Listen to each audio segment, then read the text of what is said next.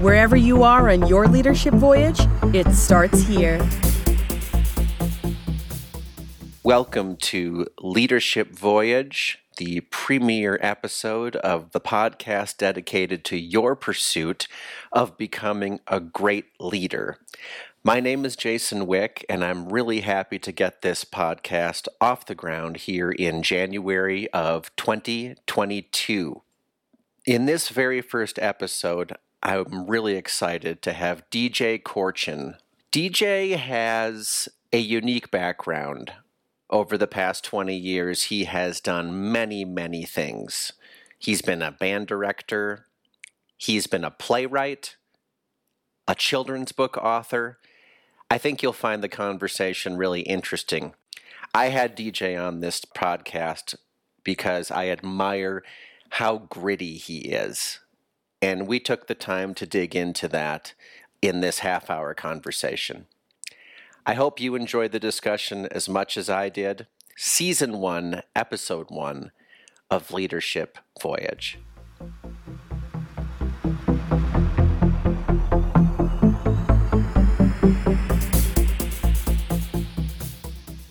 DJ, it's great to talk to you, buddy.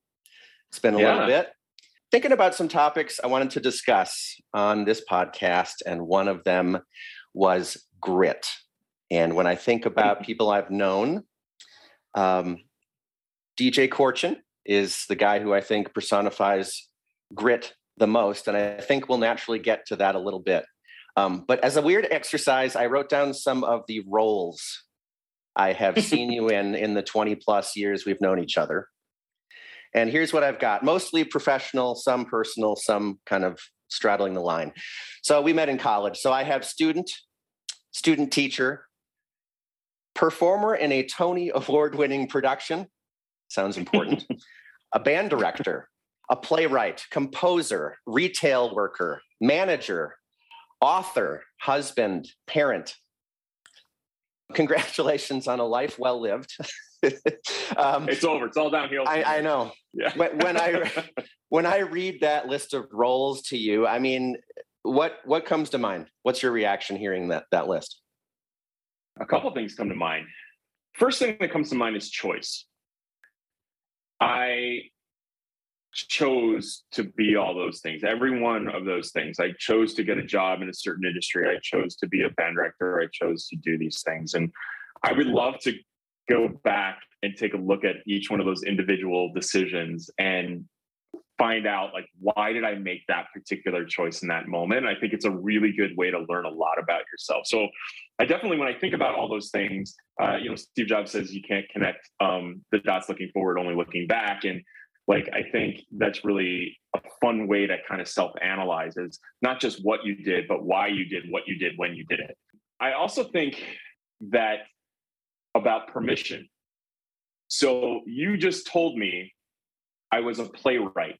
You just told me I was, an author and a musician. And it goes back to one of the things that I love to tell students when I talk to them, which is you don't need permission to be anything. If you want to be a writer, write. If you want to be a doctor, go to school to be a doctor. If you want to be a dancer, be a dancer. And you don't need permission and somebody to christen you, like, you are now an author. Like, sometimes that's in the way of like a record deal to say now you're a professional musician, or a publishing deal to say now you're officially an author. I don't believe in that. And there's industries that are starting to capitalize on that, such as self-publishing, which is, there's really not a bad stigma to self-publishing anymore, which there used to be when it first started, because all the people that were the ones doing the thou are now an author are kind of losing a little bit of that power. So I love that. But the other part about it is that you can choose to be more than one thing at a time. And you should be. So that's actually one of the books I'm working on right now. One of the children's books is about, when we're asked, what do you want to be when you grow up? We're expected to answer, the expectation is that you answer with one thing, and that one thing is usually like an occupation, right? Whether it's like, oh, I want to be an astronaut, I want to be a doctor, I want to be an engineer, I want to be a chef, whatever you want to be. So I challenge students to say, when somebody asks you, what do you want to be? say 3 things and see what that reaction is and get into a conversation with them. I love it. Because if you were to ask any teacher right now who they are, right, they're not going to just say I'm a teacher, or I hope they wouldn't. But if you were to say, well, what do you do outside of your job? They might say, I'm a painter. Or I like to go horseback riding, or and those are things that are also them. So you're a teacher. You're a thespian. Maybe you act on the weekends. You're a dancer. You do all those things. But you don't need permission to be all those things at once. And I think the one thing that we learn is how to answer that question differently when we're younger. Or I'm sorry, when we're older than when we were younger, because we're ingrained to say, pick a path, and that's your only path, and that's who you're going to be. Yeah, I love that idea of being multiple things. I think being told, follow your dreams. Maybe it was implied, follow your dream. I think it's kind of a single idea there. What I'm curious about, going back a little bit to something you were talking about with permission, what's holding people back from giving themselves permission?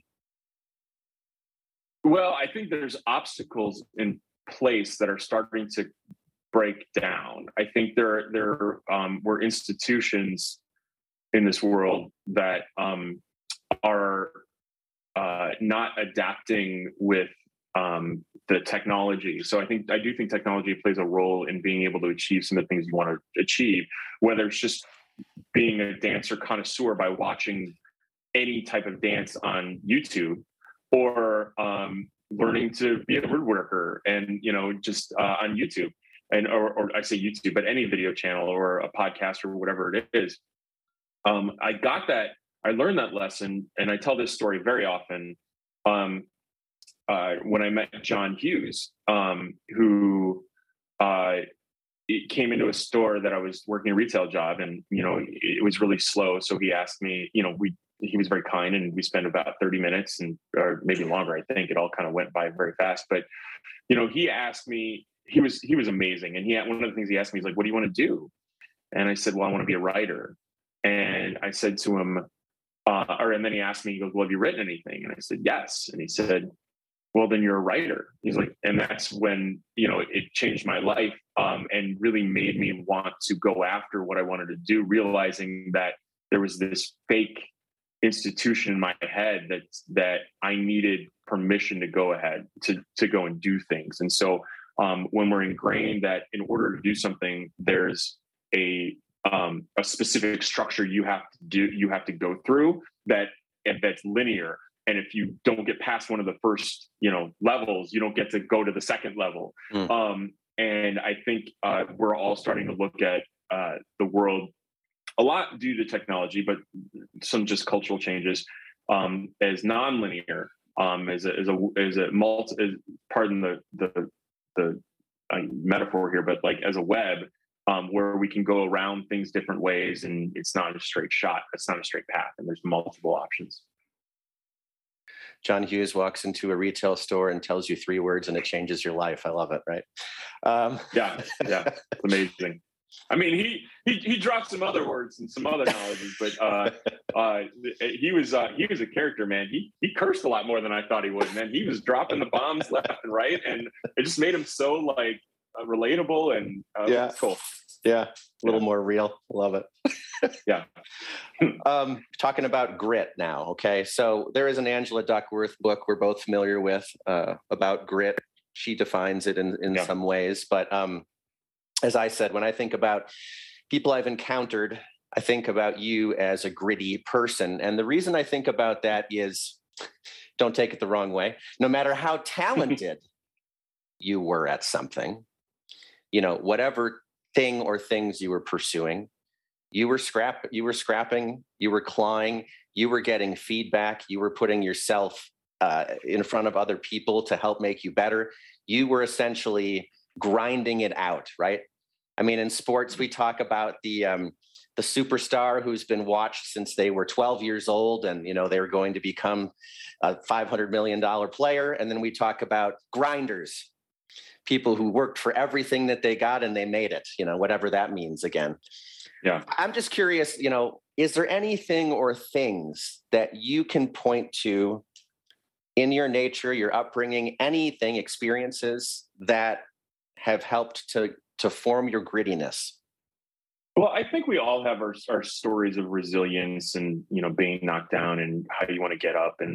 But I can point to one particular story that happened much later in life. You mentioned the Tony and award winning show. The thing you didn't mention was that my job was to ride a unicycle and play the trombone, which isn't like, hey, I'm a seasoned thespian here, but one in a billion. Yeah. But and I don't think I've ever told this story publicly, but I had the opportunity to share this story with the person who it's about recently at a reunion of that show, because I always told her I needed, or I always told myself I really wanted to tell her about this, so I didn't miss a chance to tell her how much she impacted me. And it was a small moment, and I usually am impacted by really, really small moments that most people think are really passive, but I hang on to these moments and use them as symbols of where I want to get to. And one of the best trumpet players in the nation, her name is possibly in the world. Her name is Amy McCabe, and she played in that show that I was in with. And she actually was just promoted to, I think, the first chair of the Marine Band. First time any female has held that role. And she's a great example of grit and hard work, given the obstacles that were in front of her. But one of the things that we had was when it's funny, it all ties into this. We're talking about the unicycle. I didn't start that show riding a unicycle. I got hired to play the euphonium and dance a little bit. And but I decided I really wanted at the time I wanted a paycheck bigger. I wanted more money. So I was like, I'll ride a unicycle and play the trombone.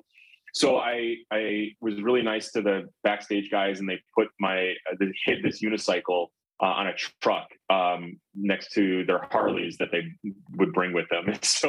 And every city I would practice. Eventually I got into the show. But a couple months later, I remember it was like a Thanksgiving. We were in Cincinnati, and she put her hand on my shoulder as I was kind of sitting down. And for some reason, I don't know why she told me this, but she looked at me and she said, I'm really proud of you, because every time I've heard you say you were going to do something, you go out and do it. And at the time I was also saying I was going to get in shape and work out. And so I was like doing all these things. And, in that moment I said, thank you. And I processed it. But it became apparent that, to her, I was known for that. And I thought, wow, if you're going to be known for something, what a good thing to be known for. So I think that's where a lot of it came from, is that I liked being known for somebody that did what they said they were going to do. So that's where I got some of that resilience and perseverance that ultimately makes up grit, and continued through. So if I would set a long-term goal, I would continue through it, because I didn't want to not be the person that said what they did. So that was just a small moment that I think really made a huge impact on the way I look at something. And if I say I'm going to do something, to really come through, no matter how long it takes. And that's, at the heart of grit. Yeah, I love that. Thanks for sharing that anecdote, DJ. I hate to bring it down to earth, but it's the first time I think anyone has said they'd make more money playing trombone. So congratulations on that part. Yeah. That's great. You did it. No, that's a great story. And I think it's really interesting when you were told that. Sorry if you alluded to this in that explanation. When Amy was talking to you and she was implying that you were known for this, doing what you say, essentially. Were you aware of that, or that was kind of an epiphany moment, or looking back, it was an epiphany moment, or would you characterize it? No, I was not aware of that. That was the first time I heard that.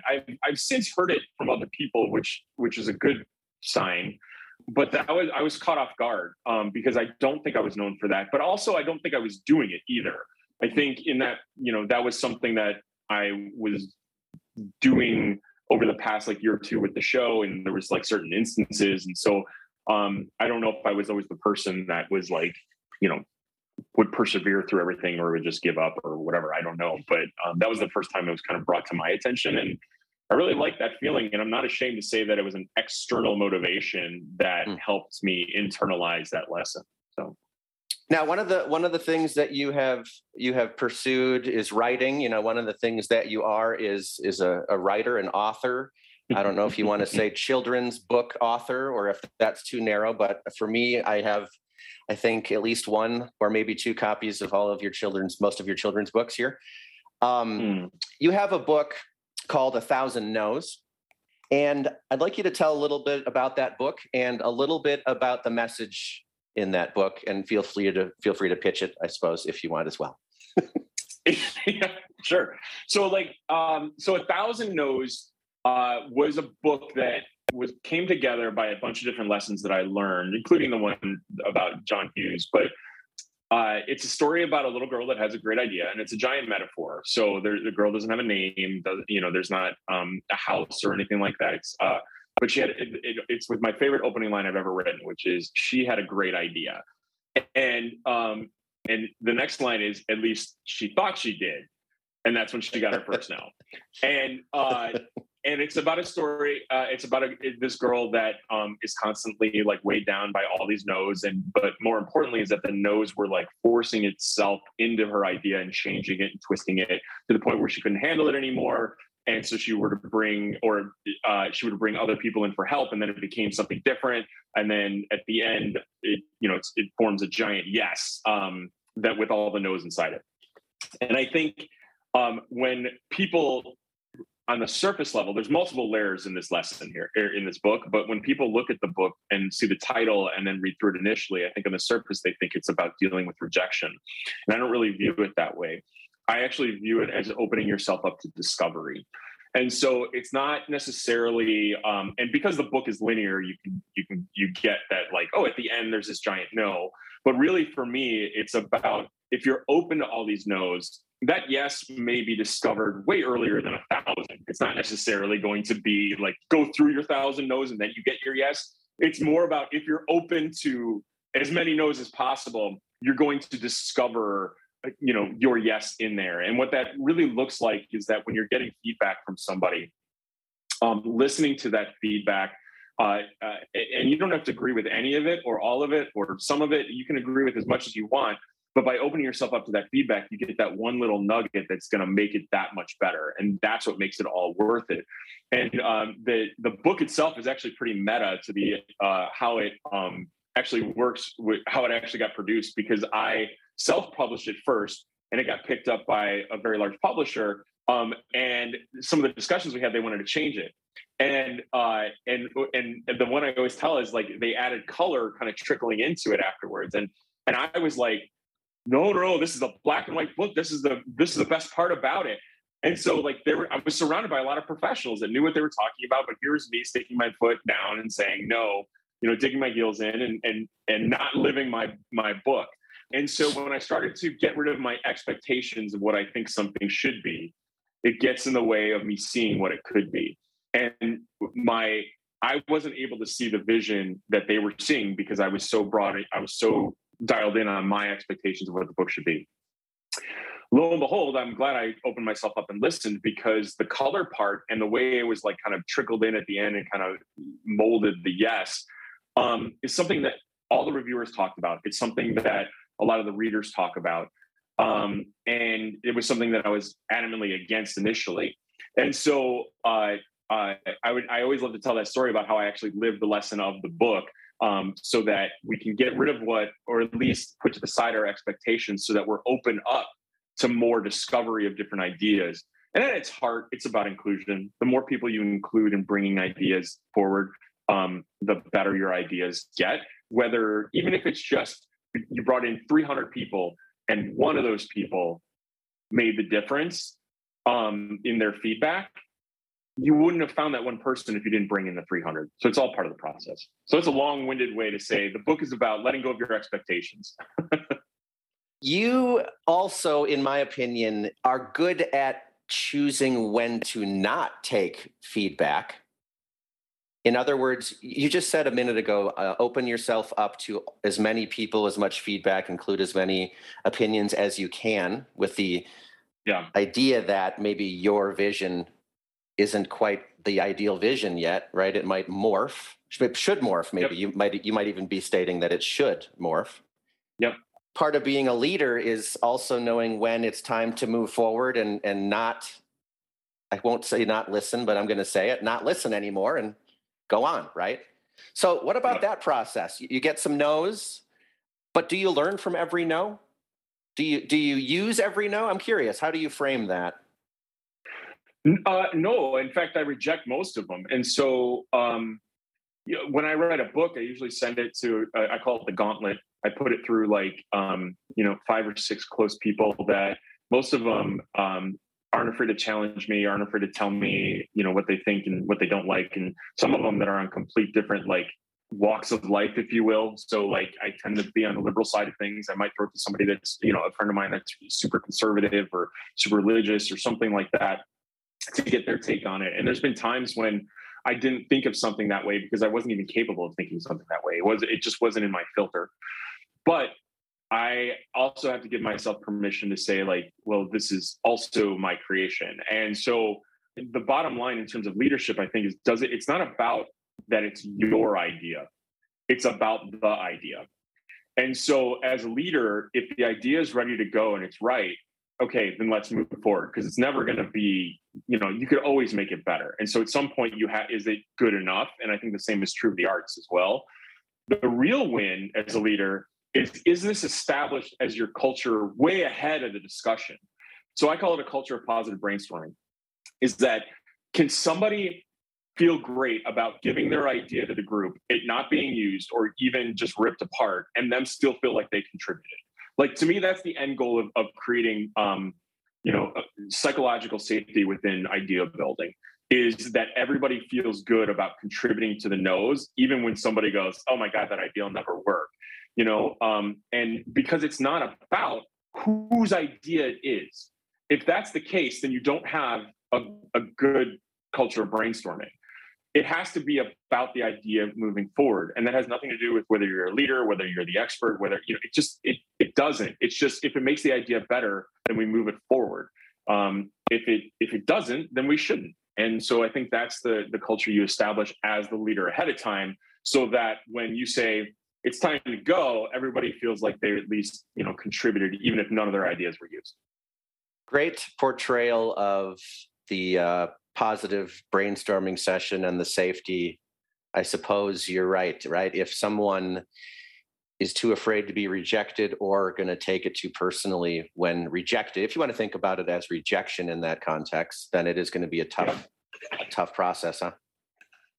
Yeah. Well, and that's where you have to, when we talked about 1,000 no's, that's where you're talking about, instead of people viewing it as rejection, reviewing it as a way to discover. And that's how people feel like they need to, how they felt like they contributed to it. One of my favorite leaders I ever worked for, she was stubborn beyond belief, super competitive. But the thing I loved about her, and I realized that I love this in a leader, is that you can change her mind. And so, but the stubbornness and the filters that she had made it be like, if you are going to change her mind, you better bring your game. You better bring why. You better, and it really forced you to think through whether or not this was worth it, whether it was a good argument, whether or not you had the right data, all these types of things. But you knew that you could change her mind if you presented the right information. And I loved that about her, because it really forced you to go back, get good feedback, have people poke holes in it before she did, and then bring your argument. Let's change topics for a second. Get to one last thing that we kind of touched on earlier. You were talking about students. You said when you work with students, and you were talking about the discussion around giving yourself permission and things like this, I think, at the time. What trait do you admire the most in a good student? When we talk about being a good student, I think we often conflate that with being a good person. And those aren't necessarily the same thing, because generally when we say a good student, we want to say it's a person that learns the lessons well, right? But a lot of times it's conflated with, that person has humility, that person has compassion, or is friendly, and that's a good student. And I guess I'm not one to say whether that's right or wrong. I think those are conducive to learning for sure. But the thing I love to see in a student is their ability to celebrate others. I think that's something that I want to see in my own children, so that when somebody does something well or have something good happen to them, that they feel confident and secure enough in their own self that they can give them whole self to celebrating that person versus thinking about themselves and, whether or not they can do it, or if they can, or if they've done that too. And just taking those, the I, me words out of it when they're having that discussion with somebody. I think the ability to celebrate somebody else is something that is a great determining factor as to how successful they might be, no matter what they're going to do. Is a good leader a good student? I would think that a good leader is somebody that is always a student and never in like, now I'm in leader mode and now I'm in student mode. I think they're, in some ways, leader and student are synonyms. I think there's a little bit to think about there. A lot of the times we think about someone at the helm of something, and for the rest of us, we think, oh, they must have figured it all out. But what I think I recall reading about Warren Buffett at one point was he spends almost his entire day reading, which is very interesting, right? Yeah. You're always learning. You're refining your decision making. I wish I could do that and make billions every hour just by reading. That'd be amazing. It's interesting because you can think about leadership, and there's two ways to motivate people. Well, I'm sure there's more, but if I were to break it down into two groups, there's holding somebody accountable or inspiring someone to. And I think they can both have the same results, but one is definitely more long-term and more impactful around that. And I would rather be a leader that inspires somebody to, whether that's me getting out of their way because they're the experts and I'm doing that. And, leadership in a team setting, in a group setting, when you're talking about, I'm the leader of this group, I don't see that as just necessarily the most expert person in the role, because that's not how good teams are made. They're good, they're good teams because you hire people that are good at what they do and have belief in what they do for their particular roles. But leader in that sense is just a role. It's a role to play. It's not you're not a parent, you're not, in some ways I would say you're even not supposed to be in charge. Right. I think there's a hierarchy for a reason. Most of it has to do with deadlines and times and all that. To your point, like sometimes you just got to go and make a decision. You need that hierarchy. But a good leader knows what their role is and what their role isn't. And I think that's a really positive trend that we're seeing in leaders nowadays, where it's like, a lot of leaders like to get out of the way because they realize that their job isn't to do other people's jobs. It's to inspire them to do their jobs the best they can and do the best work they can. Yeah, thanks. Great answer. I love that. We're just about at the end of our time, DJ. And this, of course, is the very first podcast I've ever done in my entire life. But what I will plan to do is ask everyone this same question at the end, because I'm curious about the answers. What's something you've learned recently? Well, thank you for having me on. I'm honored to be the first. I'm expecting a trophy and a plaque, and I'll put it up behind me. Absolutely. And display it. Yeah. One of the things that people I've been randomly posting on social media lately has been like me woodworking. So, and I've been really into woodworking, and it's just another creative outlet, and it's a physical outlet too. So I get tired lifting stuff, and you have to kind of be on a little bit as well, because you don't want to hurt yourself by not paying attention. But it's been really, really fun.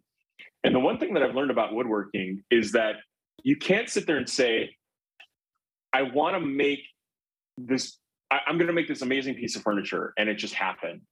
Because there's so many tools involved in making a piece of furniture. You can't just be like, oh, I'm going to take woodworking classes you can't say, I'm just going to be a woodworker and then make furniture. You have to learn the individual tools. So you have to, learn how to use a table saw. You have to learn how to use clamps and jigsaws and all these other fun tools. And each one of them, especially like routers, I've been really into routers lately, but each one of them has their own little nuances and their own little mastery of it. And without learning those tools, you can't really put together the big, result or the goal at the end, the big furniture. And so I think it's very true of artists as well. Whether it's musicians learning different tools of making music and putting sound into silence, whether it's artists, different paint brushes and different inks and paints and, or being an author, different bindings and inks and paper and all the distribution, all these are all tools that are used to make something successful and have a bigger vision of what you want to be and what you want to do. But we don't deliver, we talk a lot about that big vision, but we don't talk a lot about the tools that we need to get there, whether it's collaboration or good brainstorming, technical skills, feedback, those types of things. And so do we practice in our teams getting better at those tools? And so do we practice as a team or do we practice as individuals? Because if you're trying to make something as a team, you should practice as a team as well as your own personal development there. And I think woodworking is a good metaphor for that. And I can't make an amazing piece of furniture if I don't know what a pocket hole jig is. I just can't do it. That's one of the things that I've learned recently that I'm applying to all of my professional and even personal career from woodworking, is to really focus on diving into some of those tools so that I can actually be an expert in something and come from a place of knowing what I'm talking about in certain things. Yeah, beautiful. Thanks. I will add another noun to the list of roles, woodworker. That's a wonderful thing. And I have seen some of your productions, so outstanding. Thanks. Oh, yeah. Yeah, well, they haven't fallen off the walls yet, so that's good. And there shouldn't be earthquakes in Illinois anytime soon, I hope. Well, but yeah. There shouldn't be, but nowadays you just never know. I know. Good point. Yeah. For those who really got a lot of interest out of this discussion, DJ, where would you like them to go to learn a little bit more about you or what you're doing? Yeah, listen, I'm in all the places on the web. I mean, not the deep dark corners. That's kind of creepy, but just you go to my website. It's djcorchin.com. You can find my children's books. Any place you get your books. But I do ask that you support bookstores, especially your local bookstores first before you go on some of those websites and purchase it there to support your communities. If they don't have them, they can easily order them. Or you can find me on Instagram and Facebook and Twitter and all that fun stuff. Well, thanks for coming on today, DJ. It's really been a pleasure. I know I've learned a lot from some of your answers, and thanks for taking the time. And we'll talk to you soon. Oh, my pleasure. Thanks, Jason. Wherever you are on your leadership voyage, it starts here.